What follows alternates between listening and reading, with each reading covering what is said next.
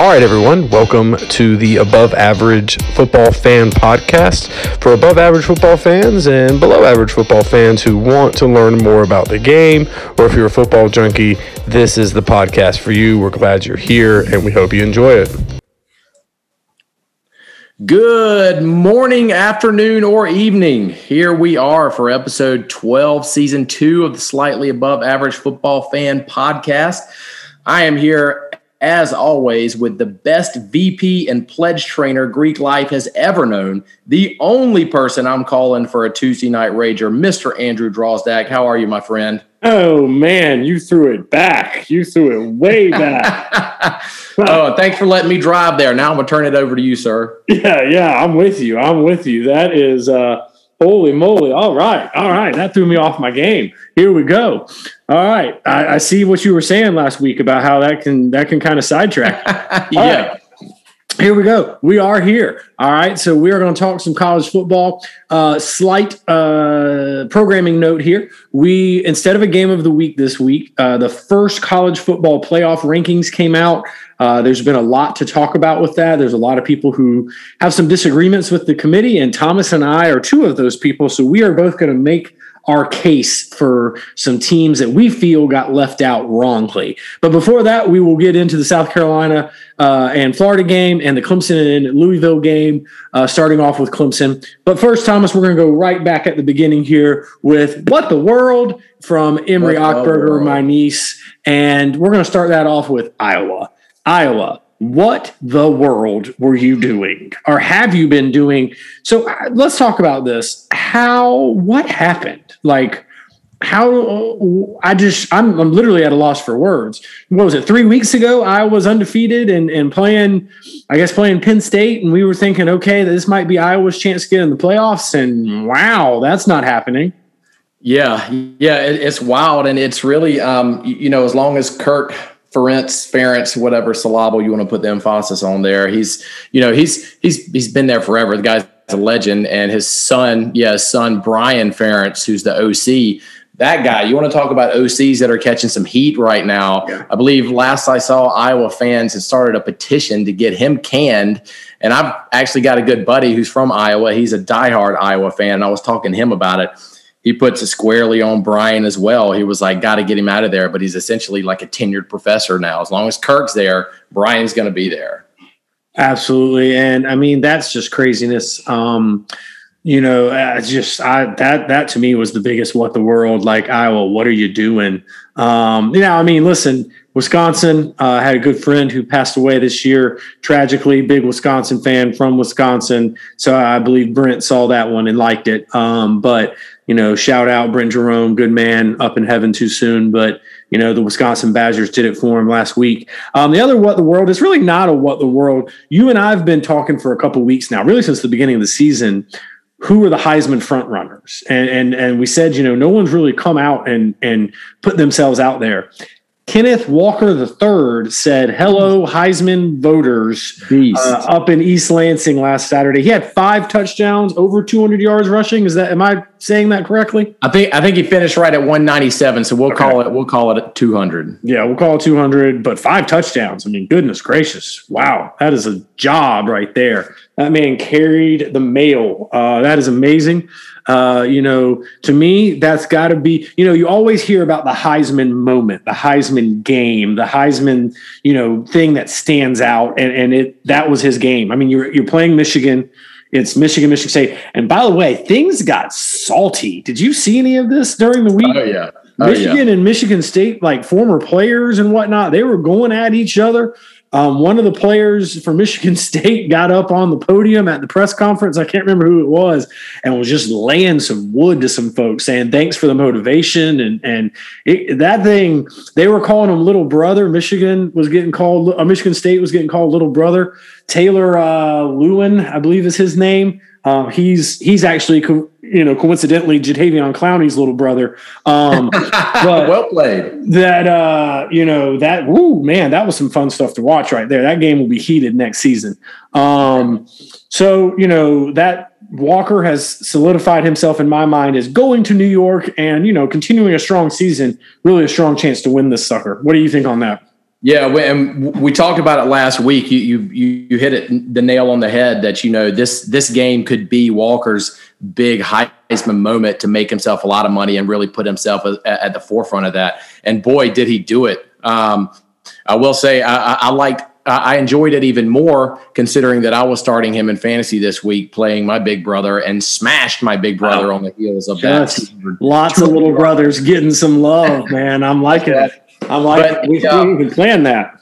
It was that game. I said it last week that it's been a long time since I was as excited as I was for a Big Ten game, but that game had everything that I wanted. It was a slugfest, and then I thought that Michigan was going to pull away. Next thing I know, walk out of the room for 2 minutes, come back, it's a game again, and it was great. And it was just like you said too, was this game felt like going into it that it could be one of those heartbreak games where a team is driving and has a chance to tie it or win it and then fumbles it or throws a pick or something like that. And that's exactly what it felt like. It was a great game to watch. Yeah, it was. And that was exactly how it ended, with a pick to end it up for Michigan State got that pick. So, very good game. To me, it's got to be pretty close to up there to game of the year this year. We still got 4-ish weeks to go, in the regular season. But that was pretty strong showing for game of the year. I think I said game of the week a second ago. Anyway, all right, so we're going to take a look at Clemson going on the road to play Louisville. Thomas, I promise you this will be my shortest breakdown of an offense, maybe until we get to Carolina, but there's a little bit more to talk about there with some things. But Clemson, Tony Elliott, DJ, what the world, guys? What the world? Because not only have we been laying a big stinky egg, nothing's changed. When I watch Clemson play, I see an offense that is grasping at straws and not going in any particular way. Like, it just stands out to me that they're not really making changes. And to me, that's a sign of, sorry, Clemson fans, and I'll say it about our own offensive coordinator here when we talk Gamecocks, sign of bad coaching. Make adjustments, put your players in a position to make plays. And I see Clemson running the same stuff over and over again. So I'm going to say the same thing I've been saying for weeks now. Try to find a way to establish the run, get DJ some easy reads. And it might be time, Tony, to get tricky and throw some tricks out there. But listen, Clemson could lose this game easily. They, minus the end of the game, which was crazy. We'll talk about that in a second. Clemson, Florida State's ending. They looked just awful on offense for 3 3/4. It was bad. So Thomas, what does Louisville's defense look like this week? What do they need to do to stop this mess? Because, to me, they just need to play good fundamental football.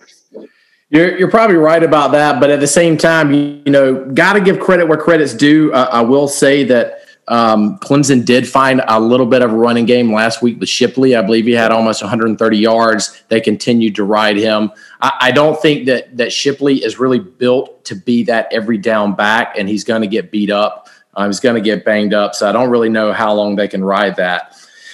But this Louisville defense is solid. I'll give them that. It's a solid defense.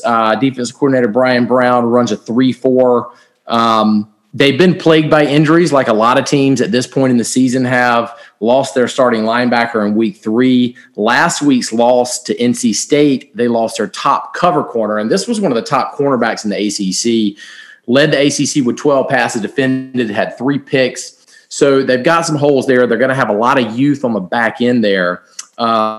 This defense is a little bit unique as far as 3-4 defenses go. It's not a traditional 2-gap 3-4 defense. When we talk about that, most 3-4 defenses are a 2-gap where you're head up on the defensive lineman is head up on the offensive lineman, and he's playing both those gaps on either side. Louisville runs their 3-4. as more of a slant angle 3-4. They like to get in and play in the backfield a lot, like to disguise coverages a lot. I think that could give DJ a lot of trouble. It's really tough to tell when you're watching this Louisville defense if they're in a cover 3, cover 2, or some other sort of soft zone there. But defending this Clemson team, again, last week, Shipley, they seem to find a little bit of rhythm with a running game. So you've got to key on him, hit him hard, hit him early. I think Clemson really wants to ride him. So I'm going to load the box. You got to shut down that run. Again, don't want to sound like a broken record, but I don't respect Clemson's passing game. I'm going to bring a lot of dummy blitz looks. And what I mean by that is I'm going to show blitz. I'm going to bring guys up, confuse the protection schemes, confuse DJ, but then at the snap of the ball, drop those people into passing lanes. This is going to confuse the quarterback. Hopefully, if I'm Louisville, this is going to make him hold on to the ball longer and give my defensive line more time. It's going to also give my linebackers the ability to jump some passing lanes. But really, regardless of the running success that Clemson found last week with Shipley, I don't know how long that can hold up. And so it's really the same thing every week is load the box, make them throw on you. And I think Louisville will have some success on this Clemson offense. Yeah, I agree with that. Before we move to the Louisville offense here, let's talk briefly about the end of that Clemson Florida State game and what it meant in betting world. So if you're not somebody who gambles a whole lot, this is what is called a bad beat. So up until the final touchdown for Clemson, they were up 4 points, but the spread was 9.5. So Clemson needed to win by 10 or more to cover the spread for the first time all season, right, Thomas? Absolutely. Yep. And with a touchdown on a broken play, everybody's trying to pull the lateral deal over on Florida State. It ends up that Clemson wins by 10, covers the spread. So if you bet that they wouldn't cover the spread or you bet against the spread, you lost. And if I'm right, it hit the over too, right, Thomas? You're right. It did push the over as well. So if, again, folks who aren't bettors, you can bet what's called the over-under. So they will set a combined score for the two teams and say, okay, this is what we think it's going to be. You can either pick that they're going to go over that number or under that number. And up until that second, the number was at the under. And with that touchdown, it went to the over. And holy swing of money, that had to kill some folks. And what I found so funny, Thomas, I happened to be watching the end of that game. And because, it was pretty much over. You could have easily switched to another game. The announcer 100% knew that. The announcer 100% knew that because he said, "Oh, this is going to get interesting." He knew, he turned to a statistician and was like, "Hey, what's the spread? What's the over under?" And knew, "Hey, this is about to make some people really happy or really upset." Yeah, it was. And I think early in the season, I think Vegas lost a lot of money on Clemson, but I think Vegas may have made a lot of that money back on this game because a lot of gamblers lost a lot of money on that game, and Vegas just took it in. I can only imagine. All right, switching back to this week, Louisville's offense hasn't been a whole lot better than Clemson's. Some fans in Louisville are very upset with Scott Satterfield, their head coach and play caller. Is he related to Marcus? I don't know. I was wondering the same thing. Same last name. If he is, he didn't get any of Scott's play calling abilities. Well, sure. Neither one of them right now is calling a great game, so maybe they're related or something. But at least Scott has some success at App State, right? Fair point. So Louisville's coming in losing 3 of their last 4 in their most recent game. Malik Cunningham, their starting quarterback, completed 39% of his passes against NC State. That is so low. Yeah, that is so low. That's just bad. They are a gun spread-ish team. They will get into a pistol. Again, for folks who aren't familiar with that sort of terminology, a pistol, if you think of a shotgun offense that you see on TV where the quarterback's back away from the center, maybe 3-5 yards, and he snaps it between his legs to him. The pistol is just a little bit closer.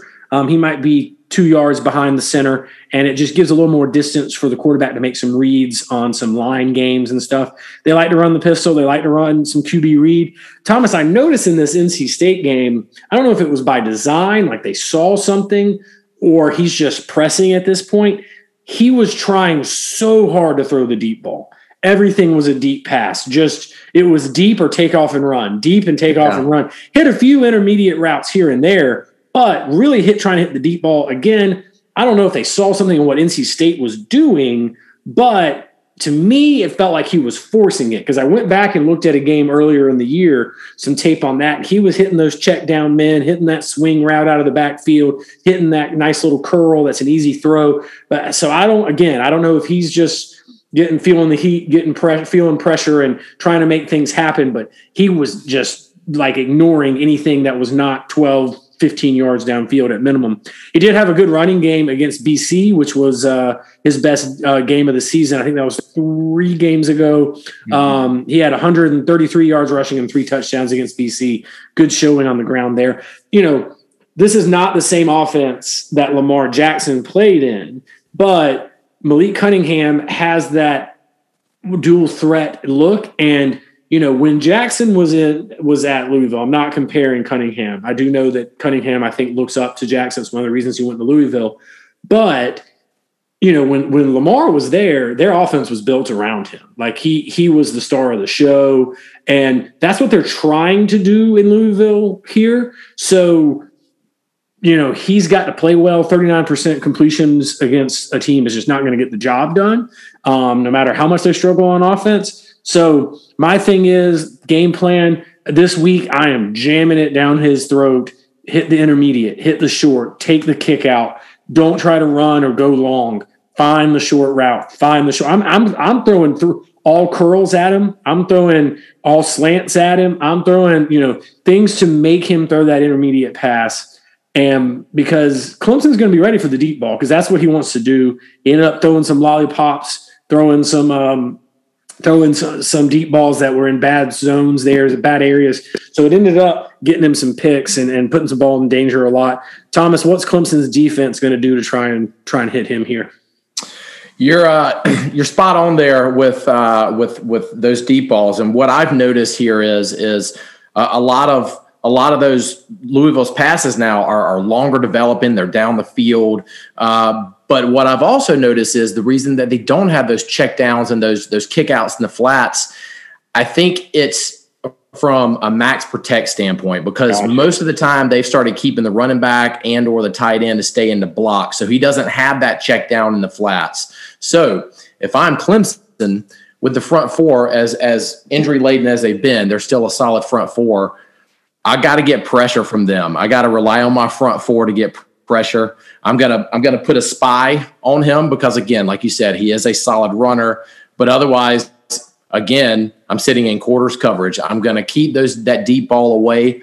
I think Cunningham can cough it up against this Clemson secondary if he's going to do some of those gunslinger throws that he likes to do. So I'm not going to blitz very much. I don't want, particularly with my linebackers with Clemson, I don't want Cunningham hitting the edge and getting out there.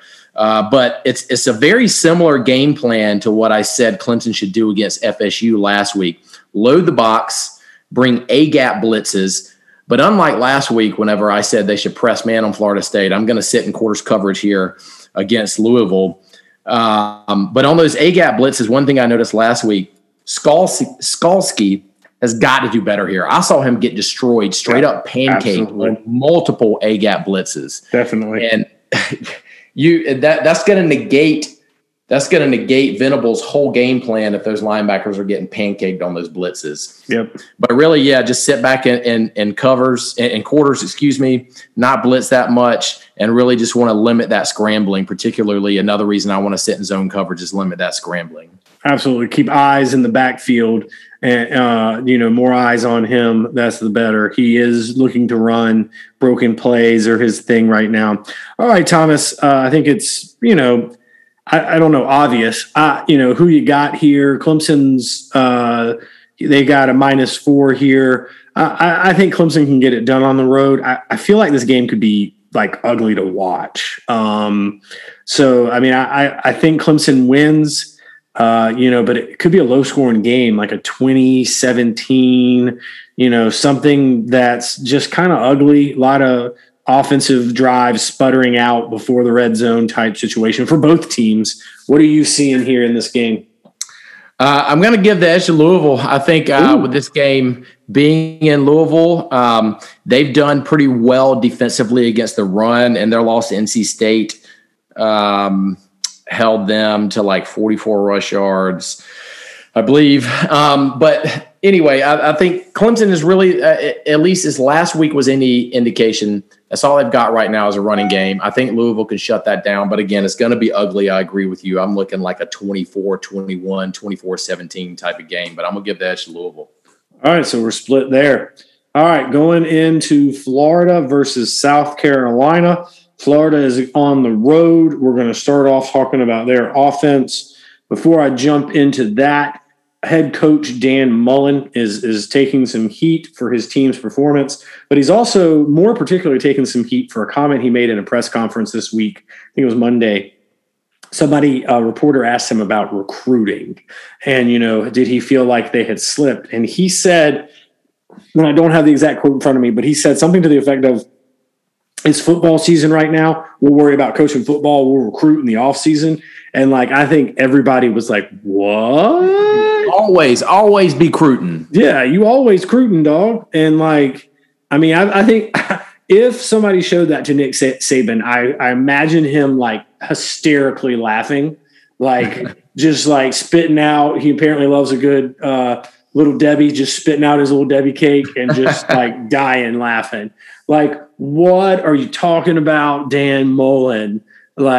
Cousin Eddie, what is going on right now? Don't you go falling in love with her when I pull out of here next month? Wow, Bo. And it's one thing if Urban when he was in his heyday at Florida said that, or Spurrier, because they had the latitude to say that, but sure. Mullen does not have that latitude right now. Absolutely not, particularly with the way the season's going right now. Hot potatoes of quarterbacks. You and I have talked before on here about not gimmick offenses, because at this point you can't call Dan Mullen's offense, the spread power zone style, a gimmick. They've been doing it for years and years and years now.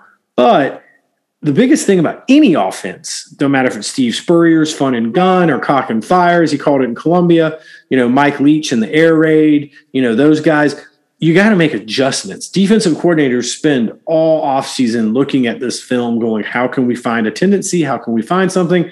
And I'm not saying they found a tendency. Right now, it may be players, but their offense is stuck in the mud. And, Thomas, I had in here in the notes some instability at quarterback killing the team. I got the old yellow highlighted double asterisk star co-host note. Thomas, tell us what's going on down in Gainesville. Yeah, in fact, I think I just learned this today. At least I know Monday and Tuesday of this week, Richardson did not practice, as it is believed that he's in concussion protocol. He did get his bell rung a little bit last week. Went out. And so I don't know his status today in practice, but I'm certainly no doctor. But if he's not practicing and he's still in concussion protocol on Wednesday, I don't see any way he can play on Saturday. Yeah, and that hurts him. That hurts him a lot on offense. So, their backup in that point would be a true freshman, we believe. We don't have Florida's roster in front of us right this second. So, that really hurts. But I think it makes my offensive game plan, I was going to suggest, even more important. You got to establish the run game. You got to establish the run game and bring the play action pass into it. Carolina has struggled this season at times with play action and then a deep ball over the top, particularly the old Steve Spurrier special of a backside post. So you might roll your quarterback just a little bit off play action to the right. He sticks his foot in the ground, goes back on a deep side post on the left side there. Carolina's taken some big plays there, or had some big plays hit against them there. Tennessee comes to mind, a couple other times, Texas A&M. So it's hard to keep your eyes in a good spot on defense in there. So that's what I really would expect offense for Florida to look like. Get the quarterback in the run game, get the run game going, and hit play action. That needs to be your biggest focus for the game. Thomas, how can Carolina combat that? Well, it's going to be tough, honestly. At this point, and we've mentioned it, how I really think the South Carolina defense is a little gassed. But with this game, and you mentioned that RPO game, one of the things I've noticed this year that Mullen has been doing a lot with Richardson He's even done it with Emory Jones as well. They even had a little bit of success with it last week in the Georgia game, is what I'm calling essentially a quarterback draw RPO. But this is something that Mullen, we seen him run it with Tebow back in the day, where Tebow would take the snap, take 2 stutter steps forward, defense sucks up, and then he dumps it over the top. Yep. Well, Mullen has added another wrinkle to it now, where he's even doing a play action zone read, then the quarterback stepping up like it's a draw, and then he's dropping back and hitting a pass. Wow. I am going to blow a gasket when South Carolina's defense bites on that fake this weekend, because I know they're going to bite on it. I know they are. But they gotta stay disciplined, because Mullen is going to hit you with all kind of fakes like that. So linebackers particularly have to stay disciplined. I think Florida, again, quarterback dependent, is we're going to see a lot of speed options on the edges from them. Got to get containment. I want to see a big game out of JJ Enagbare this week. Got to set the edges there. And like we used to say all the time, you got to play assignment football, particularly in that option game. Stick with your man, shut that down. If Richardson obviously is who Florida wants to be the quarterback this weekend. Again, just don't know if he can go. Emory Jones, if he's the man, Emory Jones can be a turnover machine. And I want Jalen Foster getting a pick this game. It feels like it's been weeks and weeks since he's had a pick, and maybe it has been weeks, because I haven't seen a turnover produced out of the South Carolina defense in a while. We had one at Texas A&M. Jalen had one earlier. That's right. See, I've just watched that game out of my memory. Never happened. We never went to College Station. We was just another bye. But yeah, I hear you there. I do hear you there. One thing to think about here, and this starts to happen in some of these offenses sometimes. The thing about the true option, the triple option, the veer, what ended up killing that more than anything is offensive players didn't want to go play in it. Guys who wanted to play quarterback didn't want to go play in it. So you got to start to wonder, is that starting to hurt Dan Mullen and this offense? Because Tim Tebow did not have a long career in the NFL. He's probably one of the best college football players to ever play the game. I'm not disparaging the guy, but his skill set, what he learned at Florida, did not correlate to a long, successful NFL career. You are seeing the advent of the running quarterback in the NFL. It's just a thought that I've had here lately is this offense getting players excited to play in it? And that's a reasonable question at this point. And so, that's just something you got to consider. But as we look to the other side with Carolina and their offense, Zeb Nolan he's hurt, or he was hurt. He had surgery on his knee and scope, I believe. And, we thought we knew for sure, or I thought we knew for sure coming into this week, that we were going to see the Jason Brown show. And it now is a little bit up in the air. Again, Thomas, you said this earlier, you're not a doctor, but, it doesn't seem like a guy in concussion protocol can play if he was in concussion protocol as late as Wednesday. I don't know that a guy who, quote, was throwing the ball at practice is ready to go out and play against a live SEC defense. Not behind that offensive line, at least. Absolutely not. So I do believe we'll see the Jason Brown show. I do believe he's got some things that he can do. If you remember back to the spring game, people were calling for him to be the guy. And we heard, that, he needed to learn the system. He needed this, he needed that, get in shape, things like that. So he is, has had a long time to kind of get that right. So Josh Vann said of him this week that if you're running routes, you better be ready, because he'll throw you the ball from anywhere. I kind of like that about a quarterback. Like, every route is real. Every route could be an opportunity. That, of course, can be dangerous, and you can end up throwing a turnover pretty quick if you're going across the field or something like that. I do like it. If it is Jason, Marcus, I know you haven't talked to your cousin Scott in a little while, but listen to me here. Please simplify things. I know Coach Beamer came out and said our offense isn't too complicated. I know all that, but I also saw Connor Shaw several weeks back in the state newspaper say that essentially Luke Doty was running what he was running in Cleveland with the Cleveland Browns. That is not what needs to happen. That is definitely not what needs to happen if your third string quarterback is starting. You had a bye week. It's time to figure out what you're good at and go. Use power, use counter, use pin and pull, and then use if-then reads. We've talked about this before with fans.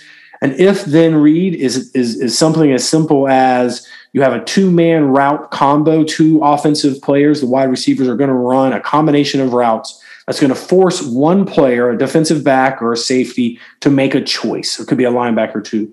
They're either going to go deep or spread out wide or have to pick one route. And you just read that one person. Whatever that person does, you throw it to the other guy. And it really can be that simple. It's got to be. And then in this situation, you tell Jason Brown, who's a decent athlete, I believe, if you can get a run, go for it. If not, throw it away. Live to play another down.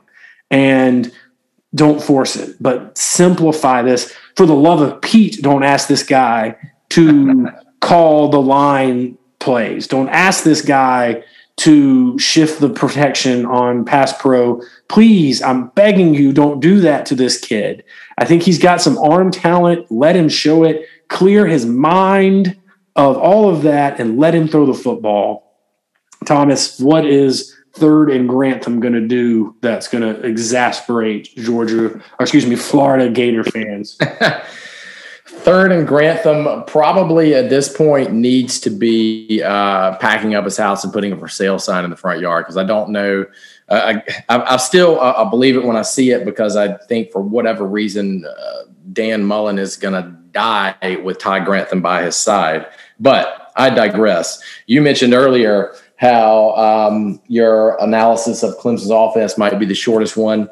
This one might be my shortest one here, because what does South Carolina do well on offense? Not a whole lot.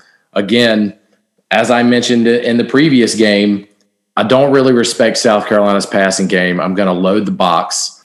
I think that one of the ways – I've mentioned this before, that Ty Grantham likes to or sometimes has his linebackers sucked too far inside, and they're vulnerable to the edges, and they're vulnerable to those swing passes and those screen passes out in the flats. I think hopefully, as a South Carolina fan, admittedly, that we'll see some of that. I think South Carolina will try to attack some of those edges. So I got to spread my linebackers out a little bit. They don't have a whole lot of speed there either at the second level.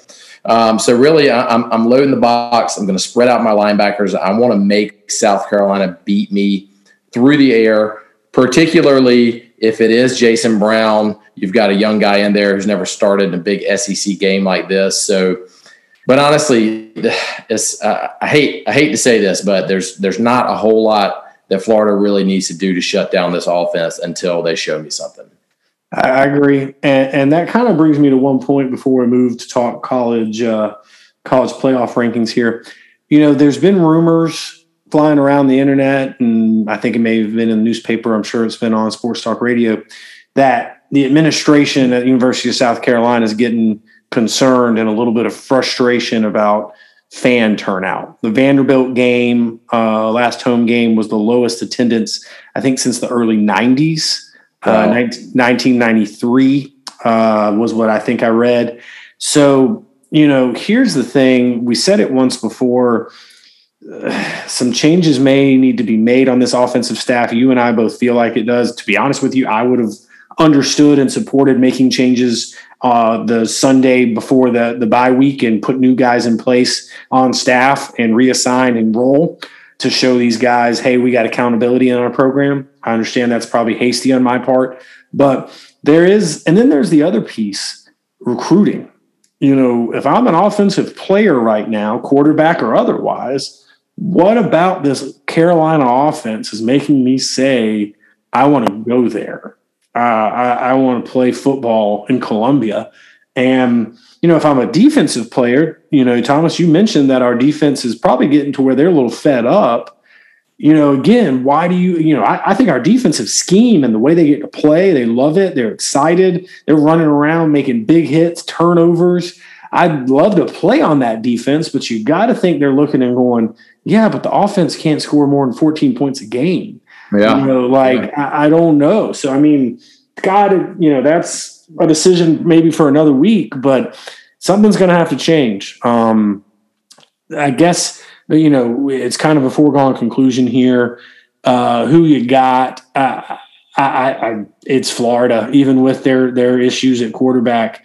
They may not cover the 18-point spread that it is right now, but I don't know that this game is in question at this point. Thomas, what are your thoughts? Yeah. Now, don't forget a fun stat here for you. The last 8 meetings between Florida and South Carolina have been decided by 14 or fewer points. Okay. That's kind of impressive. It's Florida here. I don't think that they'll cover the spread. I don't know what it's at now. I know it was at 19 earlier in the week. But yeah, Florida's going to take this one. I'm looking like a 31-17 type of game. Yeah.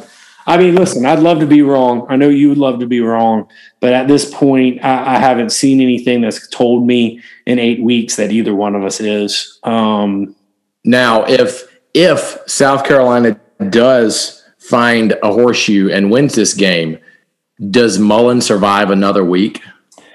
Speaking of changes there, you go out and lose to South Carolina that has looked dead on arrival on offense for weeks, and you find a way to lose that ball game. Granted, your quarterback might be hurt, yada, yada. Yeah. Because let's call it like it is. Injured quarterback, fine. Carolina, if Jason Brown's the guy and goes the whole game, or even if other guys come in, you're talking about your third string quarterback. Mm-hmm. And, you lose to the third string quarterback of an offense that, by the way, we are not dead last in scoring in the SEC. Vanderbilt is. So, hey, thanks, Vandy. Fantastic. We'll talk about how this Missouri game next week could be a regulation game if this was European football. But that'll be next week's conversation. But yeah, I mean, they may pull a Lane Kiffin at Southern Cal and be like, nah, Dan, you don't need to get back on the airplane, dude. Just stick around. Make sure you got that Uber app on your phone. Yeah. I heard Spurrier is coming to town to watch the game. You may want to see if he'll give you a ride back to Gainesville, because we're not doing it. All right. So in lieu of our game of the week, we're going to spend a little bit of time here talking about the college football playoff rankings.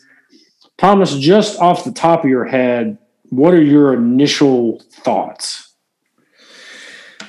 Initial thoughts. I think that there's a lot of people that are upset at Bama at being number 2. Right or wrong, I think at least I probably speak for the both of us. We knew that they were going to be at 2 because they're Bama. Brand recognition means a lot with this committee, right or wrong. It does. And Bama is who they are. There's some other questionable things in there. But when we really get into it, I really want to dig into Cincinnati, and I know you're going to touch on them later, but I really want to dig in to their path sitting just outside at number 6. And if I can, I don't want to go through all of them, but just for our listeners that maybe not have seen them, I'm going to go 1 through 10 here, just who the teams are. Smart. So sitting at 1, Georgia. Number 2 is Alabama. 3, Michigan State. 4, Oregon. 5, Ohio State. 6, Cincinnati. 7, Michigan. 8, Oklahoma. 9, Wake Forest. And number 10 is Notre Dame. Gotcha.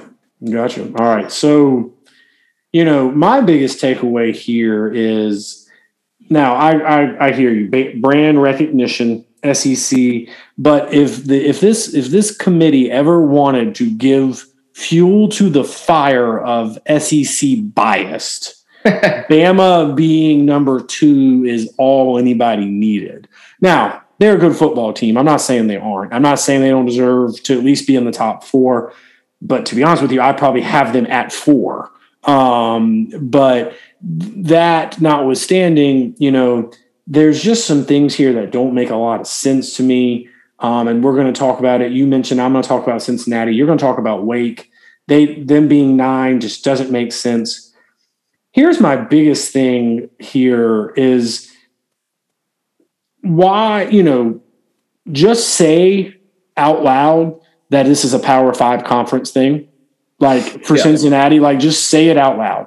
The Power 5 Invitational. Yeah, it's the Power 5 and then the rest of you guys. Because at this point, Why not just say that? Because now, granted, we've still got 4 weeks. Maybe they said, hey, let's see what they do. They're 6. They can jump in easy.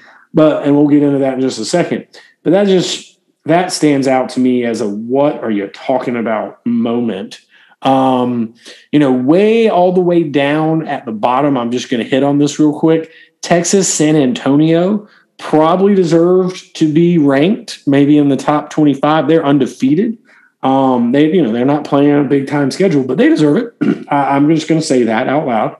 So, Thomas, what we're going to do is you and I are each going to take a 2-minute stand here, and I'm going to set a timer. I'll go first so you can kind of learn from my mistakes. But we're going to talk about one team apiece and who we think that team should be. Now, before we get into that, let me digress for just a second. Thomas, you and I have talked pre-show. We agree that if there was a team we were going to remove from the top 4 to be replaced by the 2 teams we're talking about here, you and I both feel that team's Oregon. Absolutely. Yes. And yes. I know they've lost one game, and I know they beat Ohio State. They lost to Stanford. Oh, a bad 3-5 Stanford team. This is not a good Stanford team. Like, there's bad losses and there's good losses. Like, that blows me away. Like, how they are at 4. I could understand if you had only a few undefeateds and everybody else is 2 losses. Like, sure, but like, nah. Like, you lost to Stanford. It was a bad loss. I know you beat Ohio State in Ohio State at the Horseshoe. I get it. But that doesn't make any sense. So with that all being said, I'm going to lead us off here. I'm going to talk about Cincinnati. And I'm starting the timer now. Here we go. Cincinnati. They are undefeated, Thomas. Like, they have a schedule. They've played it, and they're undefeated. But we're taking an Oregon team over this that has lost a bad game like we just talked about. Yes, they struggled. Cincinnati struggled against Navy. People have struggled against these triple option teams in the past. And again, what does Cincy need to do? Right at this point in the season, when you look at everybody else's schedule, minus Georgia and Alabama, who else has this super tough schedule that's undefeated or even has one loss? To me, this is just a total disrespect. And that's why I say, like, let's just go ahead and call this what it is. It's a Power 5 conference thing. They're 9-0, I believe. And, other than that struggle against Navy, yeah, they started off bad against Tulsa last week, but they ended up winning by 20-something points. What exactly message are you sending right now? I mean, this is a team, they're 8-0, not 9-0, excuse me. This is a team that's literally beat everybody on their schedule. They are trying to change conferences and move up in the ranks a little bit, but they can't do anything else. This takes us back to the BCS era where you had bad wins and you had to look good in your wins. And I thought that's what we were trying to get away from. I understand we're expanding the playoffs next year or in 2 years it might be, and that's all well and good, but that's not where we are right now. I feel like this committee is really doing a disservice to teams like Cincinnati. They have been knocking on the door, and continuously are left out. You think about those Central Florida teams of the past. Give this chance. It is the first ranking, so there's still a couple weeks to go. But at this point, it's just a bad beat. Oregon doesn't belong in there. Give Cincy what they deserve. Well done, sir. All right, so Thomas, that's my argument for Cincinnati. You're going to get 2 minutes. You don't have to use the whole 2. Don't feel like you have to. I'll give you a 30-second warning, a 1-minute check, a 30-second check, and you're going to make the argument, I believe, for Michigan. Is that correct? That's right. I did a little switcheroo. I'm going with Michigan here. All right, Michigan. All right, I want to give you a countdown, and the floor is yours. 3, 2, 1, go. Thank you. And I don't even need 2 minutes because this is going to be an easy case for me to make here. This is absurd that Michigan is at 7 with one loss. One loss to, again, Michigan State, who is sitting at number 3 right now. A 37-33, a 4-point loss in a slugfest rivalry game. That is, you mentioned earlier, there are bad losses and good losses. Nobody likes to lose. We don't like to lose, but that right there is a good loss. That is a loss to a quality opponent here. Yet The committee puts Oregon ahead of them. Oregon, who, as you mentioned, lost to 3-5 Stanford, barely beat 3-5 Cal, and barely beat a just over 500 team in UCLA. The Pac-12 is garbage. Besides Oregon, no team in the Pac-12 with fewer than 3 losses. That is terrible. Michigan has a better resume. Oregon does not need to be in there. I don't like making a case for a Harbaugh team like this. I'm not a Harbaugh fan, but I'm being objective here. I'm looking at facts, and the fact that Michigan is all the way down at number 7 is criminal, and they should be in over Oregon. Very good. Very good. You came in there at 115 and made a good case. Now, I mean, here's the thing, Thomas. Let's say, and fans, we'll might throw something up on Twitter where you can vote and tell us who you think deserves it over Oregon, Cincinnati, or Michigan. But let's say for a second that Bama goes to the SEC championship, beats Georgia. You and I have had that conversation before. So Bama and Georgia both finished the year 11-1. Let's say Michigan State wins out in the regular season. Goes and Michigan wins out in the regular season. And so now you got a Michigan State, Michigan Big Ten game. Is that possible? Yeah. Yes. Yeah, I think so. Okay. I need to confirm that, but I think so. So Michigan State, Big Ten title game. Let's make sure that's a possibility. Let's pretend it is for the sake of argument and not having dead air. If that happens, so let's say Michigan gets their revenge in the Big Ten championship. So you got 11-1 Georgia, 11-1 Alabama, 11-1 Michigan, and 11-1 Michigan State. Who gets left out? Sorry, breaking news here. Just confirmed. They're both in the East, so that's not a possibility. They're gonna cannibalize themselves. In a perfect world, that could have happened, but it can't happen. All right. So, but even now, I realize that Ohio State and Michigan can't play in the Big Ten. Can Ohio State and Michigan State play in the championship? I thought you would know what side Ohio State. No, they're in the East as well. All right, so they're going to take each other out. So that's not even hypothetical. All right, guys, sorry there. All right, so but you got Bama and Georgia in there right now. So I guess the better hypothetical that actually makes sense now is, let's say Georgia runs the table and beats Bama at the SEC championship. That drops Bama all the way out. And you just said Michigan State, Ohio State, and Michigan are going to cannibalize each other. So one of those teams gets in. So for the sake of argument. So let's say right now it's undefeated Michigan State runs the table, miracle season, wins the Big Ten. So now you've got Georgia, Michigan State, and then I guess at that point in that scenario, does Cincinnati get in then? And I don't. Again, it goes back to our comment earlier. Is it just the Power 5 invitational? Like it shouldn't be this hard. And I understand. I think I actually argued early in the year that the playoff expansion is too big. And I do feel like they jumped the shark a little bit there. They could have started a little smaller, but there is reason to me to have 6 teams. And this is it right here. Get your full, to me, take your Power 5 champions and one at-large bid. And then, from there, your top 2 seeds get a bye. 3, 4, the last 4 teams play each other. Winners of those games play the top 2 seeds, so on and so forth. But it just is craziness that what we're looking at now. We all know, I think if we look back over the years of the college playoff rankings, they tend to do this in the first ranking. I think it's a made-for-TV thing that we're falling for right here, that they kind of give you this and then they want you to come back for next week and they kind of right the ship. But, it's just interesting. If Cincinnati runs the table, which I think they will at this point, and does it fairly convincingly, I feel like they deserve to get into the playoffs. But I think it's going to take a lot of guys tripping over themselves for that to happen. Yeah, and I think they're going to need some help because the best case scenario for Cincinnati is a 13-0 Georgia, a 13-0 Michigan State, and a 13-0 Oklahoma. and nobody else finishes with fewer than 2 regular season losses. Like that's a lot of dominoes that have to fall their way. But I just, and for that to happen, I don't know.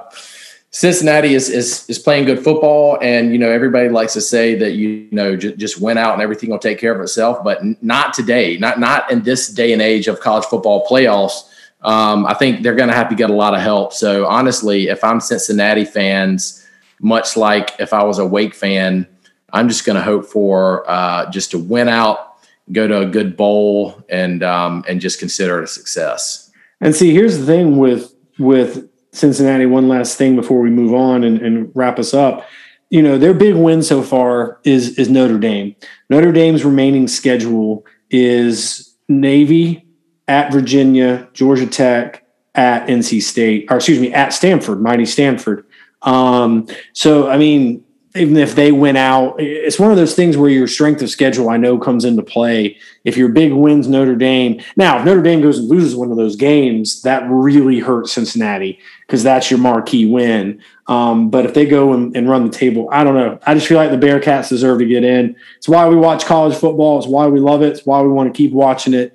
And we will be back to talk about it more next week. Thomas, great as always, my friend. We are the Slightly Above Average Football Podcast. Our socials. It's at SAA Football Fan, at SAA Football Fan on Twitter and on Instagram. And we are Slightly Above Average Football Fan podcast page on Facebook. Thomas, say goodbye to the people. Here's to a good weekend. And in case I don't see you, good afternoon, good evening, and good night.